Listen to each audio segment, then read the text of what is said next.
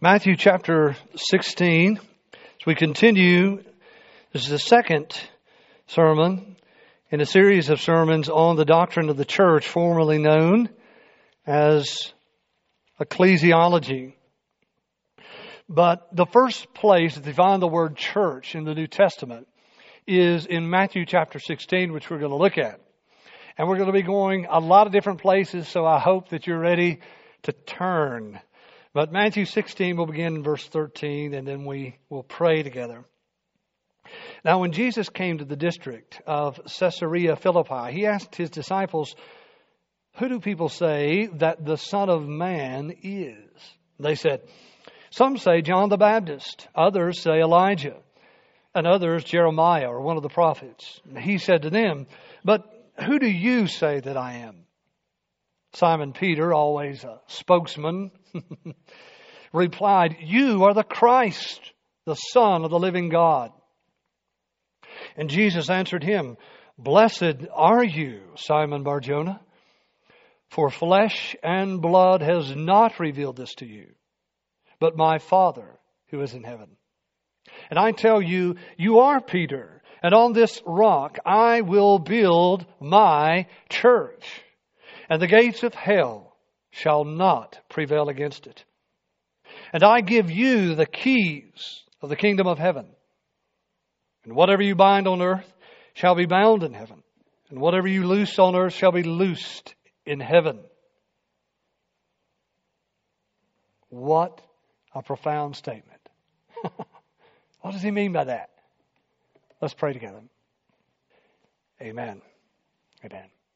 And so that's a brief statement of what we looked at last week. Now this morning we're going to talk about, as you see, the idea and nature of the church.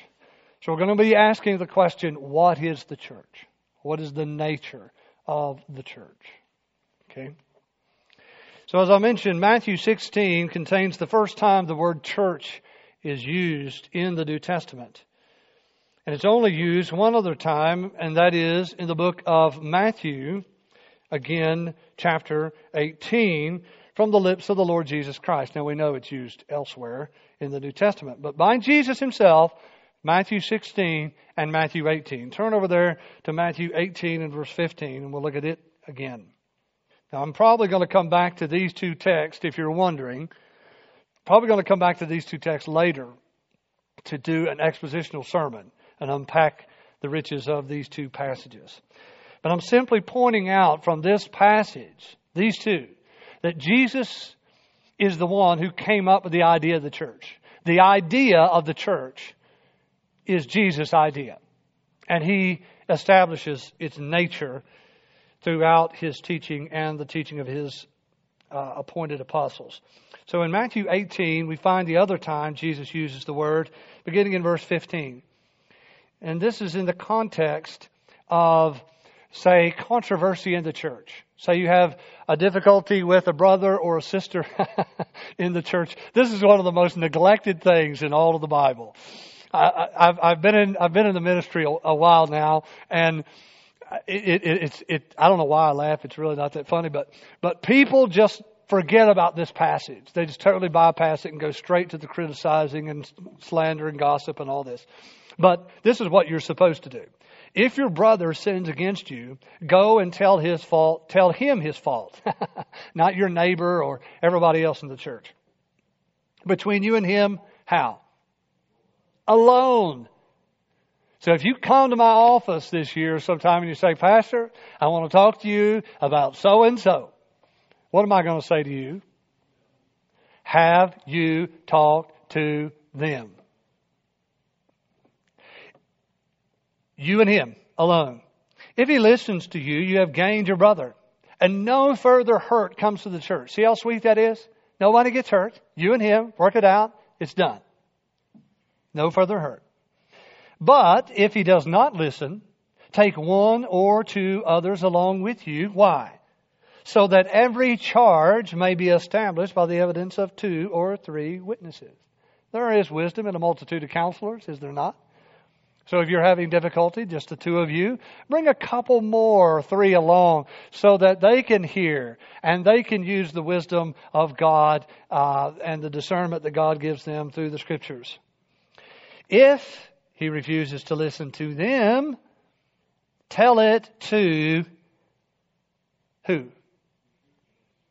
The church. Isn't that interesting? Now, as we go along, I'm going to mention some of the other governance structures, and that's a sermon. We're going to get to it. It's going to be a while. When we talk about governance structure, there's all these different platforms. There's the Baptistic structure, there's the Presbyterian structure, the Episcopalian structure, the Catholic structure, if you want to include them. But here we see, and I want to go ahead and plant this seed of this kind of terminology. This is the terminology. The final court of appeals is the church. It's not a group or a pope or a council, but the church. The gathered local church is the final court of appeals. If they won't listen and they won't repent of sin, then tell it to the church. And if he refuses to listen even to the church, let him be to you as a Gentile and a tax collector, an unbeliever, a non-Christian. Have you ever witnessed that? You ever felt like you should? Very seldom will you see it today. And that's because the church has lost her biblical vision. And in place of it, we have a program to perform, an event to attend, rather than be a people who are fulfilling the Great Commission of our Lord Jesus Christ. But we'll get to that later. This is the second time we see it. And notice the similar language in verse 18 and following. Truly I say to you, whatever you bind on earth shall be bound in heaven. Whatever you loose on earth shall be loosed in heaven. Where do we read that? 2 chapters before, in chapter 16, the first time you find the word church. He says the very same thing.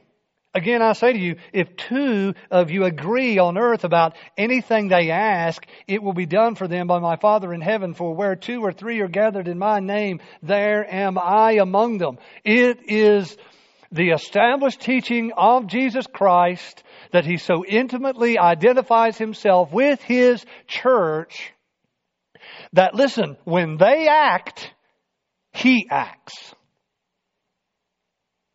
When they act, not individuals, the church. When the church acts, Jesus acts. That is absolutely astonishing to me. It gives, listen, a weightiness and gravity and soberness and humility, doesn't it, to what it means to be a part of the church. That your corporate congregational activity is the activity of Jesus Christ. The authority to act on behalf of what Jesus has taught is the authority of the church to bind and loose. This is a remarkable thing.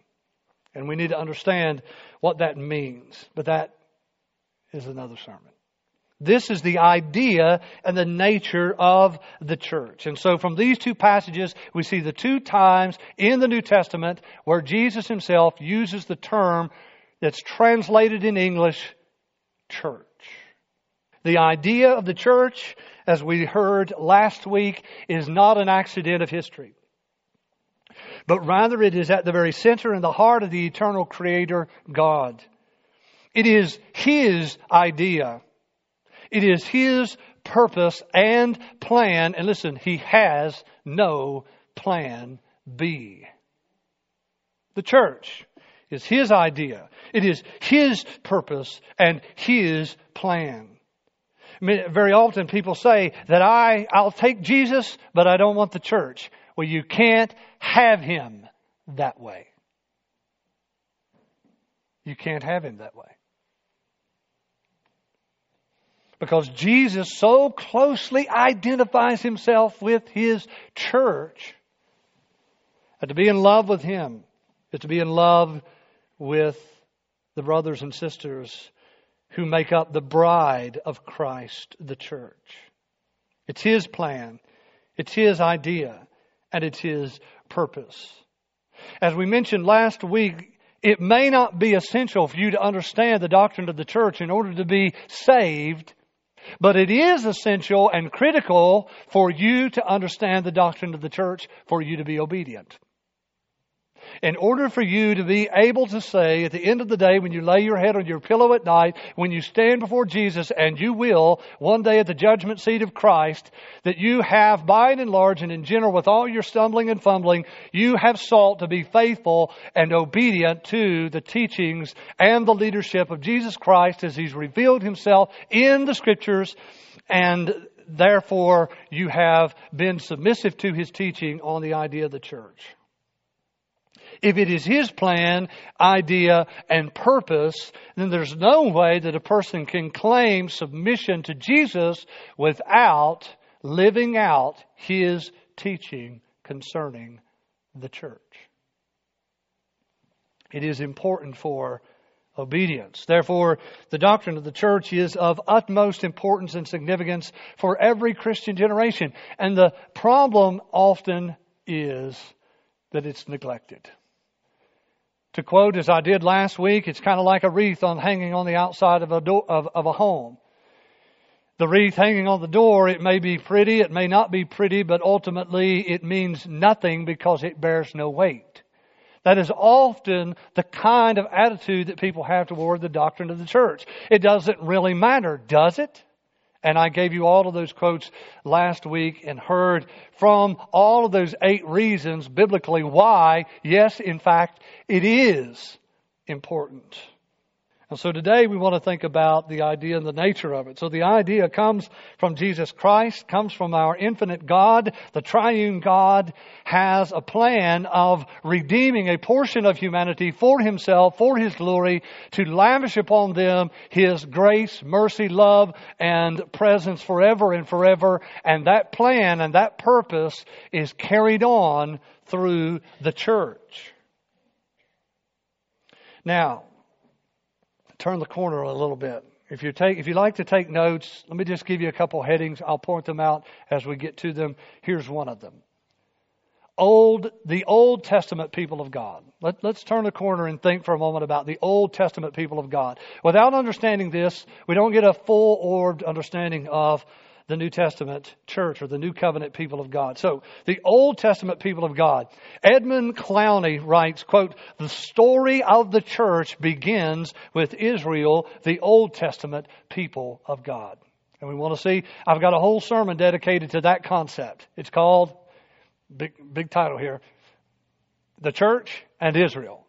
Because we need to understand how they relate. And I'm not going to dive into it deep. We're just going to barely dive into it in the Old Testament to see a few things about the Old Testament people of God and the continuity and the things that transcend over into the New Covenant people of God in the New Testament. And so one other writer says, quote, "The shape of the visible church today bears clear continuity, though not identity."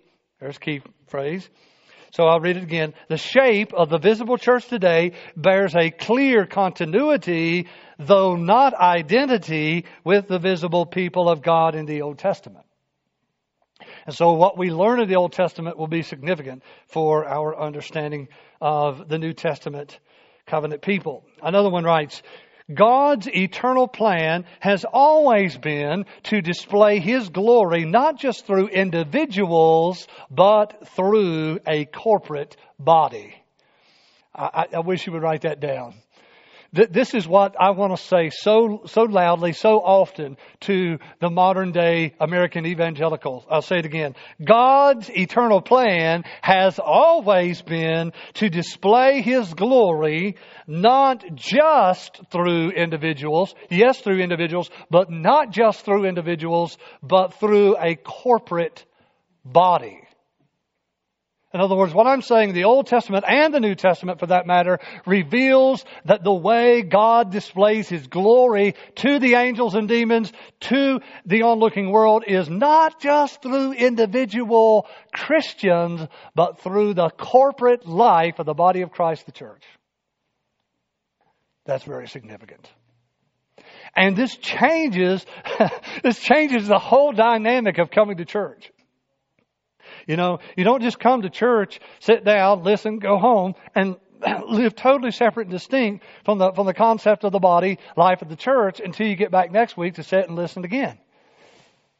That is an Americanized form of Christianity, which is not true Christianity. Let me give you some examples. In creation, God created not one person, but two. And the two of them, He gave them the ability to do what? He said to them, be fruitful and multiply. I want you to be fruitful and multiply and fill the earth with little worshipers of me. To teach them and bring them up to fear God and to love God and to glorify God and enjoy the glory of God. In the flood, God saved not one person, but several families that He saved and lavished His grace upon in the Old Testament when He spared Noah and his sons wives and Noah's wife. In Genesis 12, God called Abraham and promised that Abraham's descendants would be as numerous as the stars in the sky or the sand on the seashore. He says, you're going to be the father of many nations. In Exodus, God dealt not only with Moses, but with the nation of Israel as a whole. In Exodus, we find that truth. The 12 tribes comprised of hundreds of thousands of individual people, yet bearing one corporate identity. This is so significant. So one of the things right there we could stop along the way and see that transcends the Old Testament and the New Testament is that you have this diversity of individual people, thousands of them that made up the 12 tribes of the people of Israel, and they were diverse. Some of them were from different tribes. I'm from Benjamin. You're from Judah. Okay. We're different. It's a different tribe. It's a different father at the head of that lineage. But one corporate identity. What is it? Israel. The covenant people of God. He gave laws and ceremonies that are to be worked out not only in the lives of individuals. It's not just about you obeying the commands that God gives specifically to you and what you do in your life, but many, many, many of the laws that God gave to His people in the Old Testament were to be worked out among the body life, among the people. Much of the law that God gave to His people Israel dealt with how they should live together in this diversity and yet unity for His glory and for His honor. In the Old Testament, Israel is called God's son in Exodus chapter 4, verse 22. In the Old Testament, in Ezekiel chapter 16, Israel is called His spouse. See if there's some continuity there. Is it? In Deuteronomy chapter 32, verse 10, Israel is called the apple of His eye. You ever heard that phrase? The apple of my eye? It's in the Old Testament. The people of God were called the apple of His eye. In Isaiah chapter 5 and also Nahum chapter 2, we find Israel is called His vine. His vine. And in Ezekiel chapter 34, Israel is called His flock. His flock. And so we can clearly see the foreshadowing of the new covenant people of God, even in those names given to the people of God in the Old Testament. The New Testament is certainly, in the New Testament, the bride of Christ. His spouse is the church. In the New Testament, clearly, Jesus says, I am the good shepherd who lays down His life for His sheep. And so we can clearly see the foreshadowing of the work of Jesus Christ and His church. Now, not only do we see it in those types and foreshadowings of the names, and we see it in the reality of how God has always revealed Himself and dealt with people in their corporate identity. He changed Jacob's name to Israel, dealing with them as a whole. Not only through that can we see and learn some things, but also through the words themselves that are used, the specific words. For example, there's a clear connection to the Old Testament word for assembly. Remember that word. So say that in your mind, that word, assembly. So don't forget that. And it's the word in the Hebrew is the word kahal. And it means assembly. Kahal or kahal. It means assembly. In the Old Testament, the Hebrew word, kahal. The New Testament word translated church, okay, is the word ecclesia. So you want to remember that word. You can say it. You can remember it. The word ecclesia. Ecclesia. Ecclesiology. Why? The doctrine of the church. This word. Now, there's clear connection between these two words because the word ecclesia means, guess what? In Greek, assembly. Assembly. So the Greek word, ecclesia, meaning assembly, the Hebrew word kaal, assembly, there's a clear connection between these two because it is the word ecclesia in Greek that is translated in your English Bible, the word church. Church. For example, let me give you another example. The Greek version of the Old Testament is called the Septuagint. Many of you have heard of that. So it's the Greek translation of the Hebrew Bible in the Old Testament. That word that I mentioned there, that Hebrew word, kaal, in Deuteronomy 4:10, for example, and elsewhere, is translated as it goes from Hebrew to Greek, Old Testament now. So you want to translate the Hebrew into the Greek language. What word will you pick for this Hebrew word? It's translated in the Greek, ecclesia. There's a clear connection between the word for assembly there as it is used. Now, this word in the Hebrew has a connotation of being, listen, the people of God. The people of God. That word, ka'al, is the Lord's distinct people. And so this connection is clear to me. That you have the Old Testament people of God using that Hebrew word, which if you're going to translate it into Greek, is the word ecclesia, which in the New Testament, when you want to think about the assembly, the church, you use the word ecclesia. And so the church is an assembly. What does that do for you? The church is an assembly.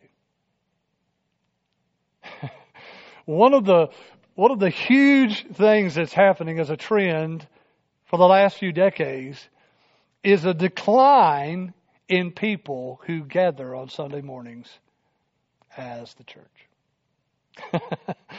But if we understand that the word church in the New Testament is the word for assembly, then you can clearly see why the writer of the book of Hebrews in chapter 10, verse 25 would say, do not what? Forsake the assembling of yourselves together as the manner of some is. Well, I can watch it on the internet. The word assembly. It is an assembly. It's more than that. But let's start with that. Let's start with that. It is an assembly. It is God's assembled people. Why? Because God dwells with the church. The church is comprised of the people who are beginning to know the reversal of the fall that happened with Adam and Eve in the garden. And so when Adam sinned against God and Eve, the human race fell into the curse that comes along with sin.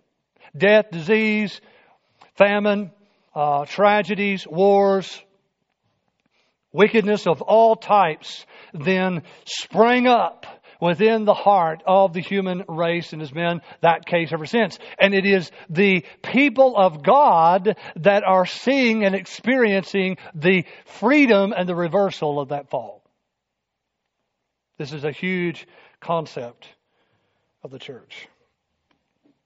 So, members both of Israel and the church receive a glimpse of the glory that awaits the people of God in the future. One writer says, heaven becomes visible on earth in God's assembly, the church. So important. I would write that down. Heaven becomes visible on the earth through and in God's assembly, the church. What is the new heaven and the new earth going to be like? You should be able to look into the life of the church and see it. My friend, does that seem a little more weighty? A little more significant than just coming once a week to hear something, to watch something? Oh, my friends, it is much more than that. Heaven itself becomes visible in the people of God, the assembly of God. Now, the connection point and the interpretive key between the Old Testament people of God and the New Testament people of God is Jesus Christ Himself. The interpretive key and the connection point in its focus is Jesus Christ Himself. And I'll talk about that probably next week a little bit longer. So even though Israel and the church are not identical, they are closely related. And they are related through Jesus Christ. And so at the very least, we must say that God has consistently had a plan to glorify His name through groups of people that He chose out of the world and has took unto Himself as His own people. His own people. All right, let's turn the corner. Observation number 2. Point number 2. We talked about the Old Testament people of God. Let's think about the New Testament people of God. And I want to go back to this word church for just a moment. The word church comes from the Anglo-Saxon word kirke. It's an Anglo-Saxon word, the word church is, which in turn has a deeper root from the Greek word kyriakon, which means belonging to the Lord. So that Anglo-Saxon word, which is derived from that Greek word, the word church, means belonging to the Lord. Like today is called the what? The Lord's Day.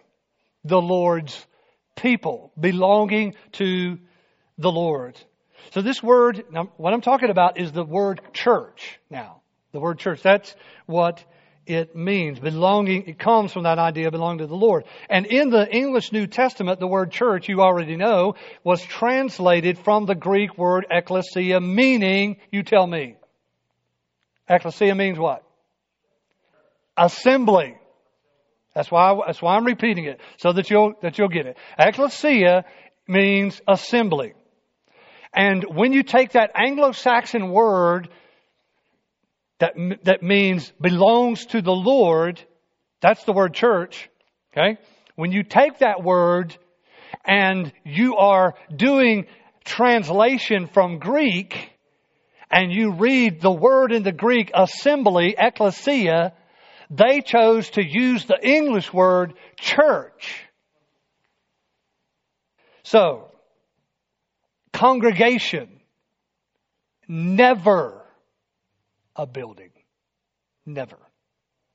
Never in the New Testament does the word church refer to a building. It always refers to an assembly. So the word ekklesia means assembly. It's also used to describe assemblies other than Christian gatherings. So it's a Greek word. It was used to describe other different situations or assemblies or gatherings of people. For example, even in the Bible, we see examples of this in Acts chapter 7 and verse 38. Acts chapter 7 and verse 38, and also Hebrews chapter 2 verse 12. The word ecclesia is used to describe Old Testament assemblies. In Acts chapter 19 and verse 32, Acts chapter 19 verse 32, verse 39, verse 41, the word ecclesia is used there 3 times to describe the riot of the gathered people in Ephesus because of Paul. Paul is in the city of Ephesus. He's preaching the gospel. The people get really, really mad. And all the people do what? What do? They gather together. They congregate. They assemble themselves together. And they are going to deal with this man Paul and his preaching of the gospel of Jesus Christ. And what word do they use in the Greek to talk about this gathering? The word ecclesia. However, and this is remarkable to me, however, with those few mentioned, 109 uses of the word ecclesia in the New Testament are a reference to Christian assembly. 109 uses of the 114 uses of the word ecclesia refer to a Christian assembly.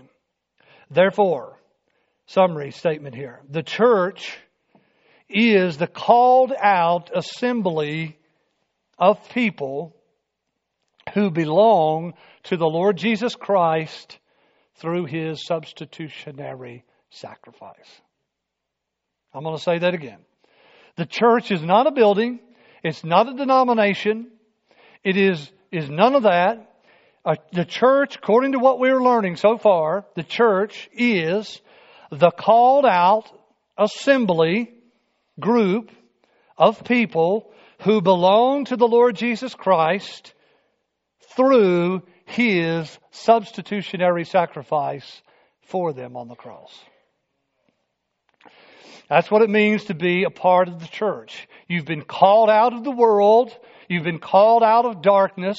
You've been called out of the kingdom of Satan. You've been called out of the fields of sin. You've been called out and set aside. You've been called out and separated. And now you're a part of the group, the assembly, the gathering, the congregation of the people who belong to Jesus Christ.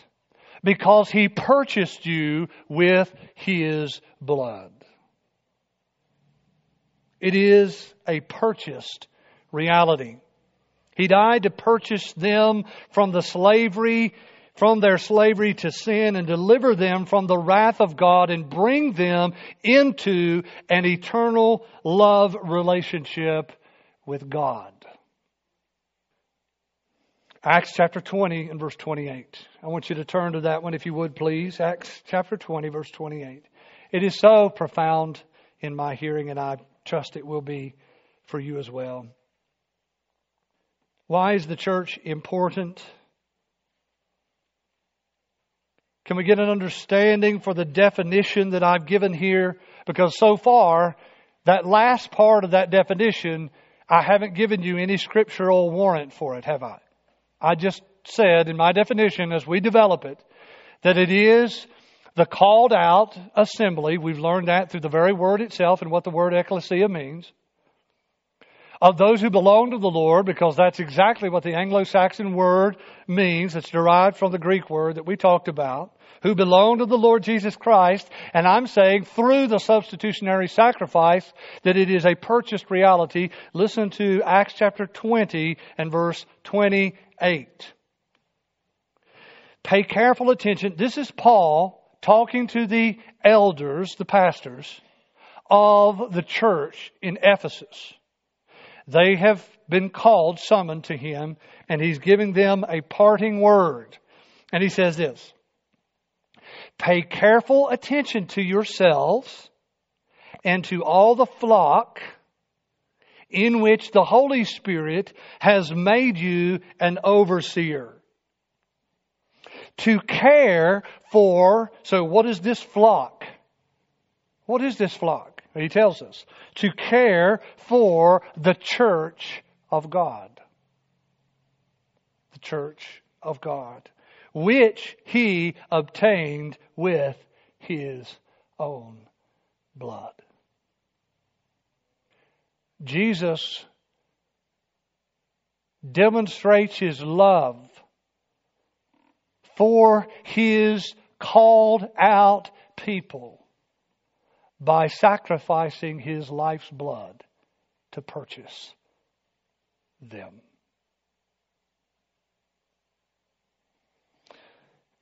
Another beautiful picture in the Scripture is Revelation chapter 5 and verse 9. In Revelation 5 and verse 9, we find this scene in the future of heaven that has all of these redeemed people that have been called out of the world. And listen to what it says. Revelation 5:9. It's so beautiful. And they, this group, sang a new song. And they sang a new song, saying, "Worthy are you to take the scroll and to open its seals, for you were," what? "Slain, and by your," what? "Blood, you have ransomed," and the word ransomed simply means purchased back, people for God from every tribe and language and people and nation. What a beautiful scene. One day, all of the peoples of the world that have been redeemed by the blood of the Lamb will be singing a song to Christ, the one who died to purchase them. So, what have we looked at so far? The Old Testament people of God, assembly. The New Testament people of God, ecclesia, assembly. Now, let me turn another corner.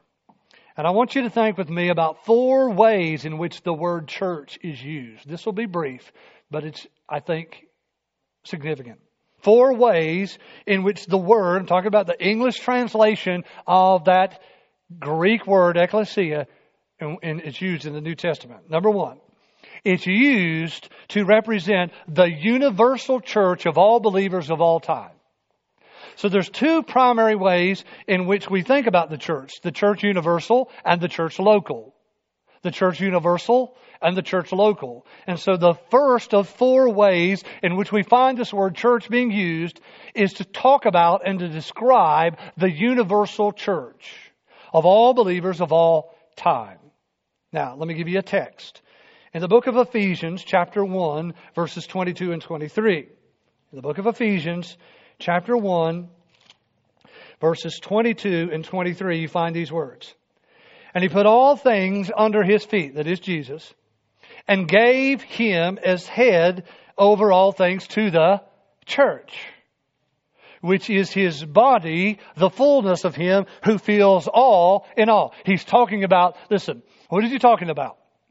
He's talking about the blood-bought, Spirit-indwelt believers of all time and of all places. The universal church. He's not talking there in Ephesians chapter 1 in those verses 22 and 23 about a particular local church. He's talking about how He has put Jesus as the head of the entire church, which is made up of the called out people who belong to the Lord Jesus Christ through His substitutionary sacrifice to purchase them. Okay? Universal church. There's saints in heaven today, in the presence of the Lord. There's saints yet to be born. God knows who they all are. He knows every one of them. And so you have the universal church.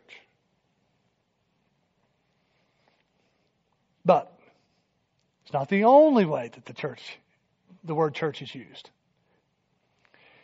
Now, let me ask you a question. How do you get stuff done in the universal church? You know, all of the one another passages that you and I are called to obey, how do you obey them in terms of the universal church? You can't. Because the universal church, there's saints in heaven, they're part of that universal church. They're in the presence of the Lord. They've gone on. There's saints yet to be born. They're a part of the universal church. Well, they will be. No, there has to be a concrete place where stuff happens, where obedience to the Scripture happens. Where is that?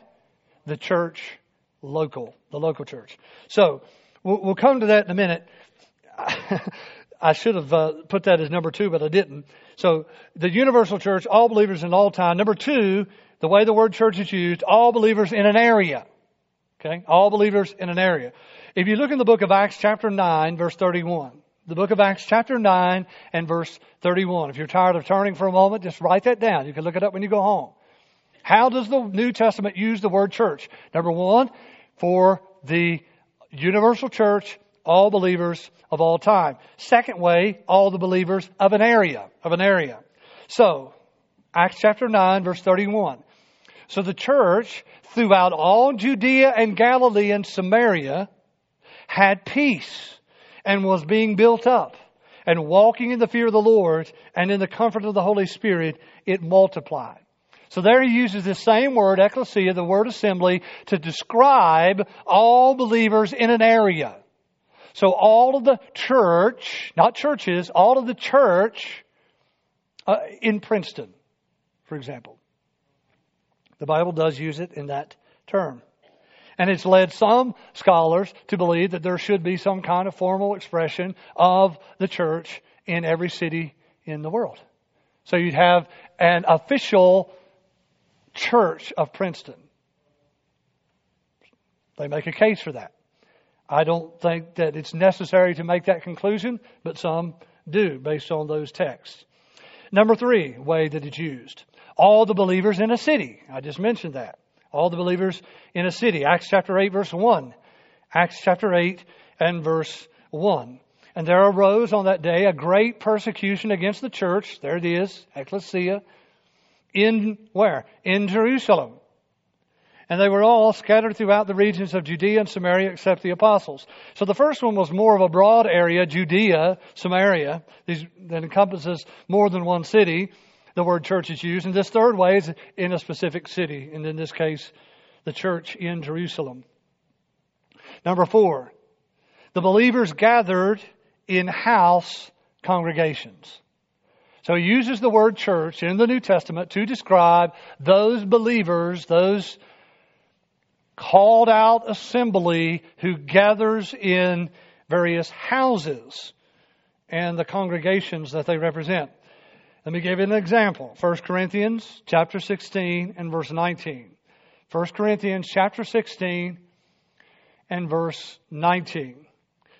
Quote, the churches of Asia, so the churches of Asia, send you greetings. Aquila and Prisca, together, so this is a couple, together with the church, with the ecclesia, the assembly, in their house. In their house. Send you hearty greetings in the Lord. So you have these 4 ways in which the word church is used to describe universal church, all the believers in an area, all the believers in a city, believers gathered in a house congregation. Number 4, the analogies that reveal the nature. The analogies that reveal the nature. There's dozens of them in the New Testament, but there are 5 major analogies used in the New Testament. So what am I saying here? Analogies that reveal the nature. What's the title of the sermon? The idea and the nature of the church. In order to understand the essence and the nature of the church, these analogies reveal the nature. 5 of them. Number 1, the first analogy is that of the bride of Christ. Talked about that already. No need to linger. So one of the analogies that helps you to understand what it is to be a part of the church is to understand this analogy. The church is the bride of Christ. The bride of Christ. So when Adam was presented a wife, she was drawn from him. He was put to sleep, and there was a surgery that happened. God took a rib from Adam and created the woman, and Adam named her Eve. The new covenant people of God, Jesus Christ, God the Son, purchased His bride by His death on the cross. He gave His life's blood to purchase His bride, which He says in Matthew 16, I will build my, what? Church. You find this analogy in Ephesians 5:25-30. You can read that when you go home. The bride of Christ, the love that Jesus has for the church is the kind of love that is expressed by a good and godly husband for his wife. Would you describe that as an intimate love?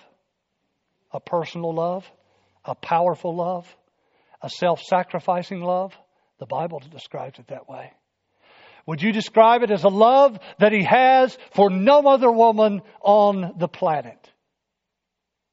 I love all of the people in this room, men and women, but I love my wife in a different, distinct way than I do every other woman in this room.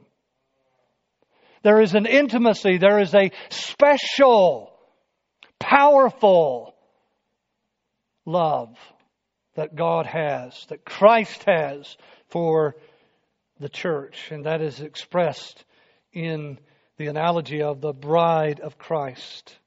Let me just read you a snippet of Ephesians 5:25. Husbands, love your wives as Christ loved the church and gave himself up for her, that he might sanctify her, having cleansed her by the washing of water with the word, so that he might present the church to himself in splendor, without spot or wrinkle or any such thing, that she might be holy and without blemish. This is Christ and his church. So most of you ladies that are married, you had a church wedding, you walked the aisle and you were wearing this white gown. And you did all that you could do to beautify yourself, and you were presented to the bridegroom. What's the picture of Christ and his church? Second analogy that reveals the nature is the body of Christ. The body of Christ. Let's think about it universal for just a moment. The body of Christ universal. The book of Colossians chapter 1 verses 18 to 24. The book of Colossians chapter 1 verses 18 to 24. And he is the head of the body. The body. What is the body? He tells us. And he is the head, Christ is the head of the body, the church. So here's an analogy that reveals the nature of the church. The nature of the church is like a bride that is in love with her husband. Not someone who comes and sits and watches a program. It's a bride who loves her husband and her husband loves her. What is the essence and the nature of the church? It's like a body. A body. Listen to this. He is the beginning, the firstborn of the dead, that in everything he might be preeminent. For in him all the fullness of God was pleased to dwell, and through him to reconcile to himself all things, whether on earth or in heaven, making peace by the blood of his cross. And you, the church at Colossia, and you who once were alienated and hostile in mind, doing evil deeds, has he now reconciled in his body of flesh by his death, in order, listen to this, does this sound similar? In order to present you holy and blameless and above reproach before him. Sounds just like the bride, right? Verse 23. If indeed you continue in the faith, stable and steadfast, not shifting from the hope of the gospel that you heard, which has been proclaimed in all creation under heaven, of which I, Paul, became a minister. Now I rejoice in my sufferings for your sake, the church at Colossia, and in my flesh, this is Paul, in my flesh, I'm filling up what is lacking in Christ's afflictions for the sake of his body. What do you mean? For the flesh and bones of Jesus of Nazareth? No. I am filling up what is lacking in Christ's afflictions, his sufferings, for the sake of his body, that is the church. How do you understand the nature of the church? You must think of it as being a part, listen, of Christ himself.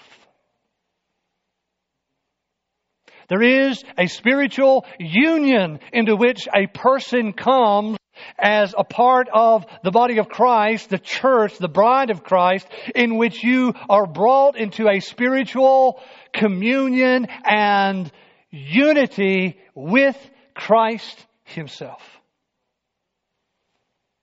My body, you are a part of me. It's a little more than coming and sitting and watching a program. Now, that's universal. Talking about the church.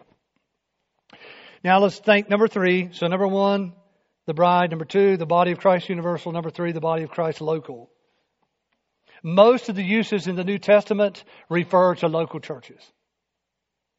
Most of them. I'm just going to give you one.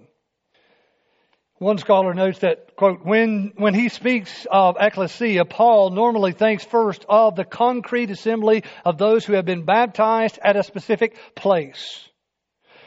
Ecclesiological statements that lead beyond the level of the local assembly are rare in Paul's letters. Which means that in the heart of God, who inspired the Apostle Paul to write the 13 letters of the New Testament that he wrote, the overwhelming thrust using the word ecclesia is to talk about a specific local congregation. I'm going to give you one example. 1 Corinthians 12, 21 to 27. In 1 Corinthians chapter 12, he talks about the body of Christ in a localized expression. Listen to what he says. Quote, the eye cannot say to the hand, you've all heard this, I have no need of you, nor again the head to the feet. I have no need of you. By the way, I find that so remarkable that the head in this analogy is not Christ. Did you see that when I read it? The head in this analogy is not Christ. It's another member of the church. It's another part. It's part of the church. Listen to it again. The eye cannot say to the hand, I don't have no need of you. I don't need you, hand. Nor again the head to the feet. Now, if that was Christ, he couldn't say that, because Christ has no need of any of us. But here in this analogy, the body of Christ, he says, the head can't say, I don't need you, feet. I have no need of you. On the contrary, the parts of the body that seem to be weaker are indispensable. And on those parts of the body that we think less honorable, we bestow the greater honor. And our unpresentable parts are treated with greater modesty. In other words, you wear shoes on your feet because your feet are ugly. No, yours might be pretty, mine are not. So, but that's what he's talking about. Some of the parts of the body are not all equal in function and presentableness. He says, but listen, but they're all equal in what? Importance. He says, the unpresentable parts are treated with greater modesty, which our more presentable parts do not require, but God has so composed the body, giving greater honor to that part that lacked, that there may be no division in the body, but that the members may have the same care for one another. If one member suffers, all suffer together. If one member is honored, all rejoice together. This whole idea of so many churches splitting over competitions is unheard of in the New Testament. Verse 27, we read all of that to get to verse 27. Look at it. Now, you. Who is the you? Who's he writing to? Where are we reading from? 1 Corinthians. So the you is the Corinthian church, right? You. I'm writing to the church that is established in the city of Corinth. And he gets to verse 27. He says, I'm talking about all this body. And he says, now you are the body of Christ and individually members of it. So you have the body of Christ universal, made up of all believers, those in heaven, those yet to be, those present. Then you have the most used way and analogy is the body of Christ, local expression of that universal church. Number 4, the household and dwelling of God. The household and dwelling of God. Ephesians chapter 2, verse 19. The household and dwelling of God is an analogy that helps to reveal the nature of the church. The household or the dwelling of God. What does it mean to be a part of the church? To be a part of the church, both in its universal and local expressions, is to be the bride who loves her husband, is to be the body that works together only when all of the parts are functioning as they should. And I'm saying here, fourthly, as the household or the dwelling place of God. Look at Ephesians 2:19. So then you are no longer strangers and aliens. Who's he writing to? The church at Ephesus. But you are fellow citizens with the saints and members of the household of God. You now are a member of the household of God, built on the foundation of the apostles and prophets, Christ himself being the cornerstone, in whom the whole structure being joined together grows into a, listen, holy temple in the Lord. In him you also are being built together into a dwelling place for God by the Spirit. What does that mean? That means that there, according to the New Testament, there is a way in which the Holy Spirit of God, Almighty, eternal God, manifests himself in the congregation that he does in no other way on earth. See that? He's talking about the group being built and placed together as God designs it. And what God is building is a place for his Spirit to dwell and be manifested. The assembly is the dwelling place of God. Not only does God indwell every single blood-bought, born-again believer, and there's a manifestation of the reality of that experience in the individual Christian's life, but the Bible is clearly teaching us that there is a way in which God manifests himself in the assembled church that he does in no other place and in no other way. Number five, the pillar and support of the truth. This is an analogy that reveals the nature. 1 Timothy 3:14 and 15. We read this last Sunday to get us started. I simply read it again. The pillar and the support of the truth. What is the nature of the church? It's like a pillar. It's like a bulwark. It's like a pillar that is set underneath the truth to hold it up and to support it. Is there significance in being a part of that group? You bet there is. I hope to come to you as soon. I'm writing these things. This is Paul writing to Timothy. But I'm writing these things so that you, if I delay, you may know how one ought to behave in the, and here he uses this household analogy as well, household of God. And then he says, which is the church of the living God. And then he says this, a pillar and buttress of the truth. So, the way that we have been entrusted with the truth of God as he's revealed himself in the Scripture is ours to uphold for future generations. And if we do a poor job at it, the truth can suffer. And generations of people will suffer as a result of the unhealthy condition of the church. I said I had 5. I have one final one. Number 6, the new creation of God. The new creation of God. Look at 2 Corinthians 5:17. I promise you this is the last one. The new creation of God is another analogy that helps us to understand the nature of the church. This is so important, I'll probably mention it again because I'm not going to be able to do it justice for the sake of time. But let's read this. 2 Corinthians chapter 5, verse 17. Therefore, if anyone is in Christ, he is a new creation.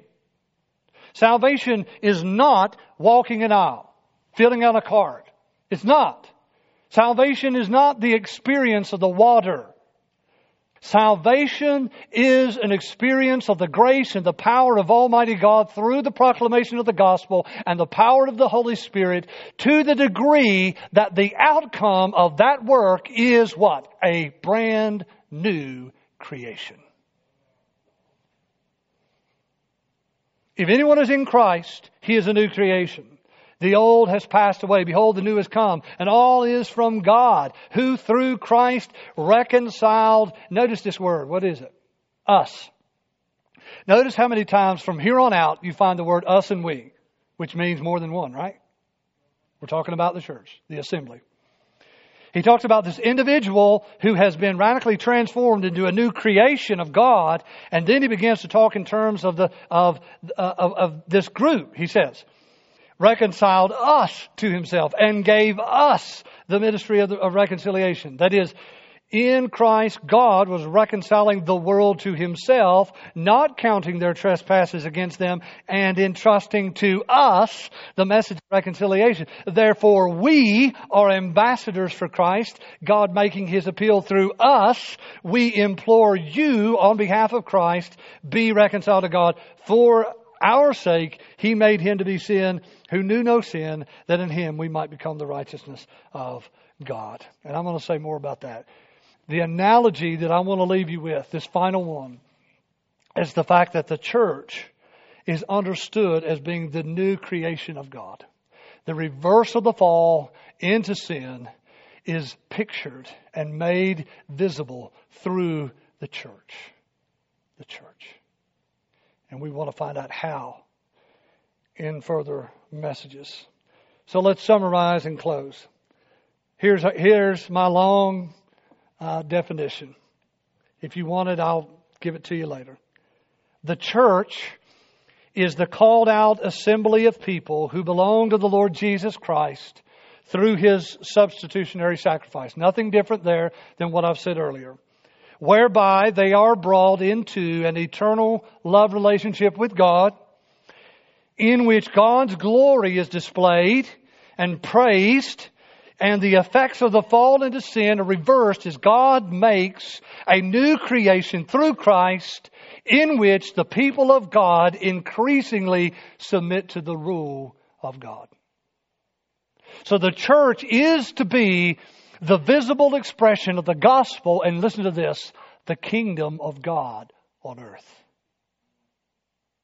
And the way in which that is lived out and expressed cannot be done so without the congregation, the assembly, the group life, the body life, the life of a flock of sheep, the life of a building that has individual bricks that make the habitation for the Spirit of God, and individuals who make up the beloved bride of Jesus Christ. So the idea of the church is whose idea? The church is God's idea. Christ is the founder of the church. And the way we understand the church is to look at these analogies: bride, body, building, household. And all of those describe the corporate nature of this thing we call church. Let's pray.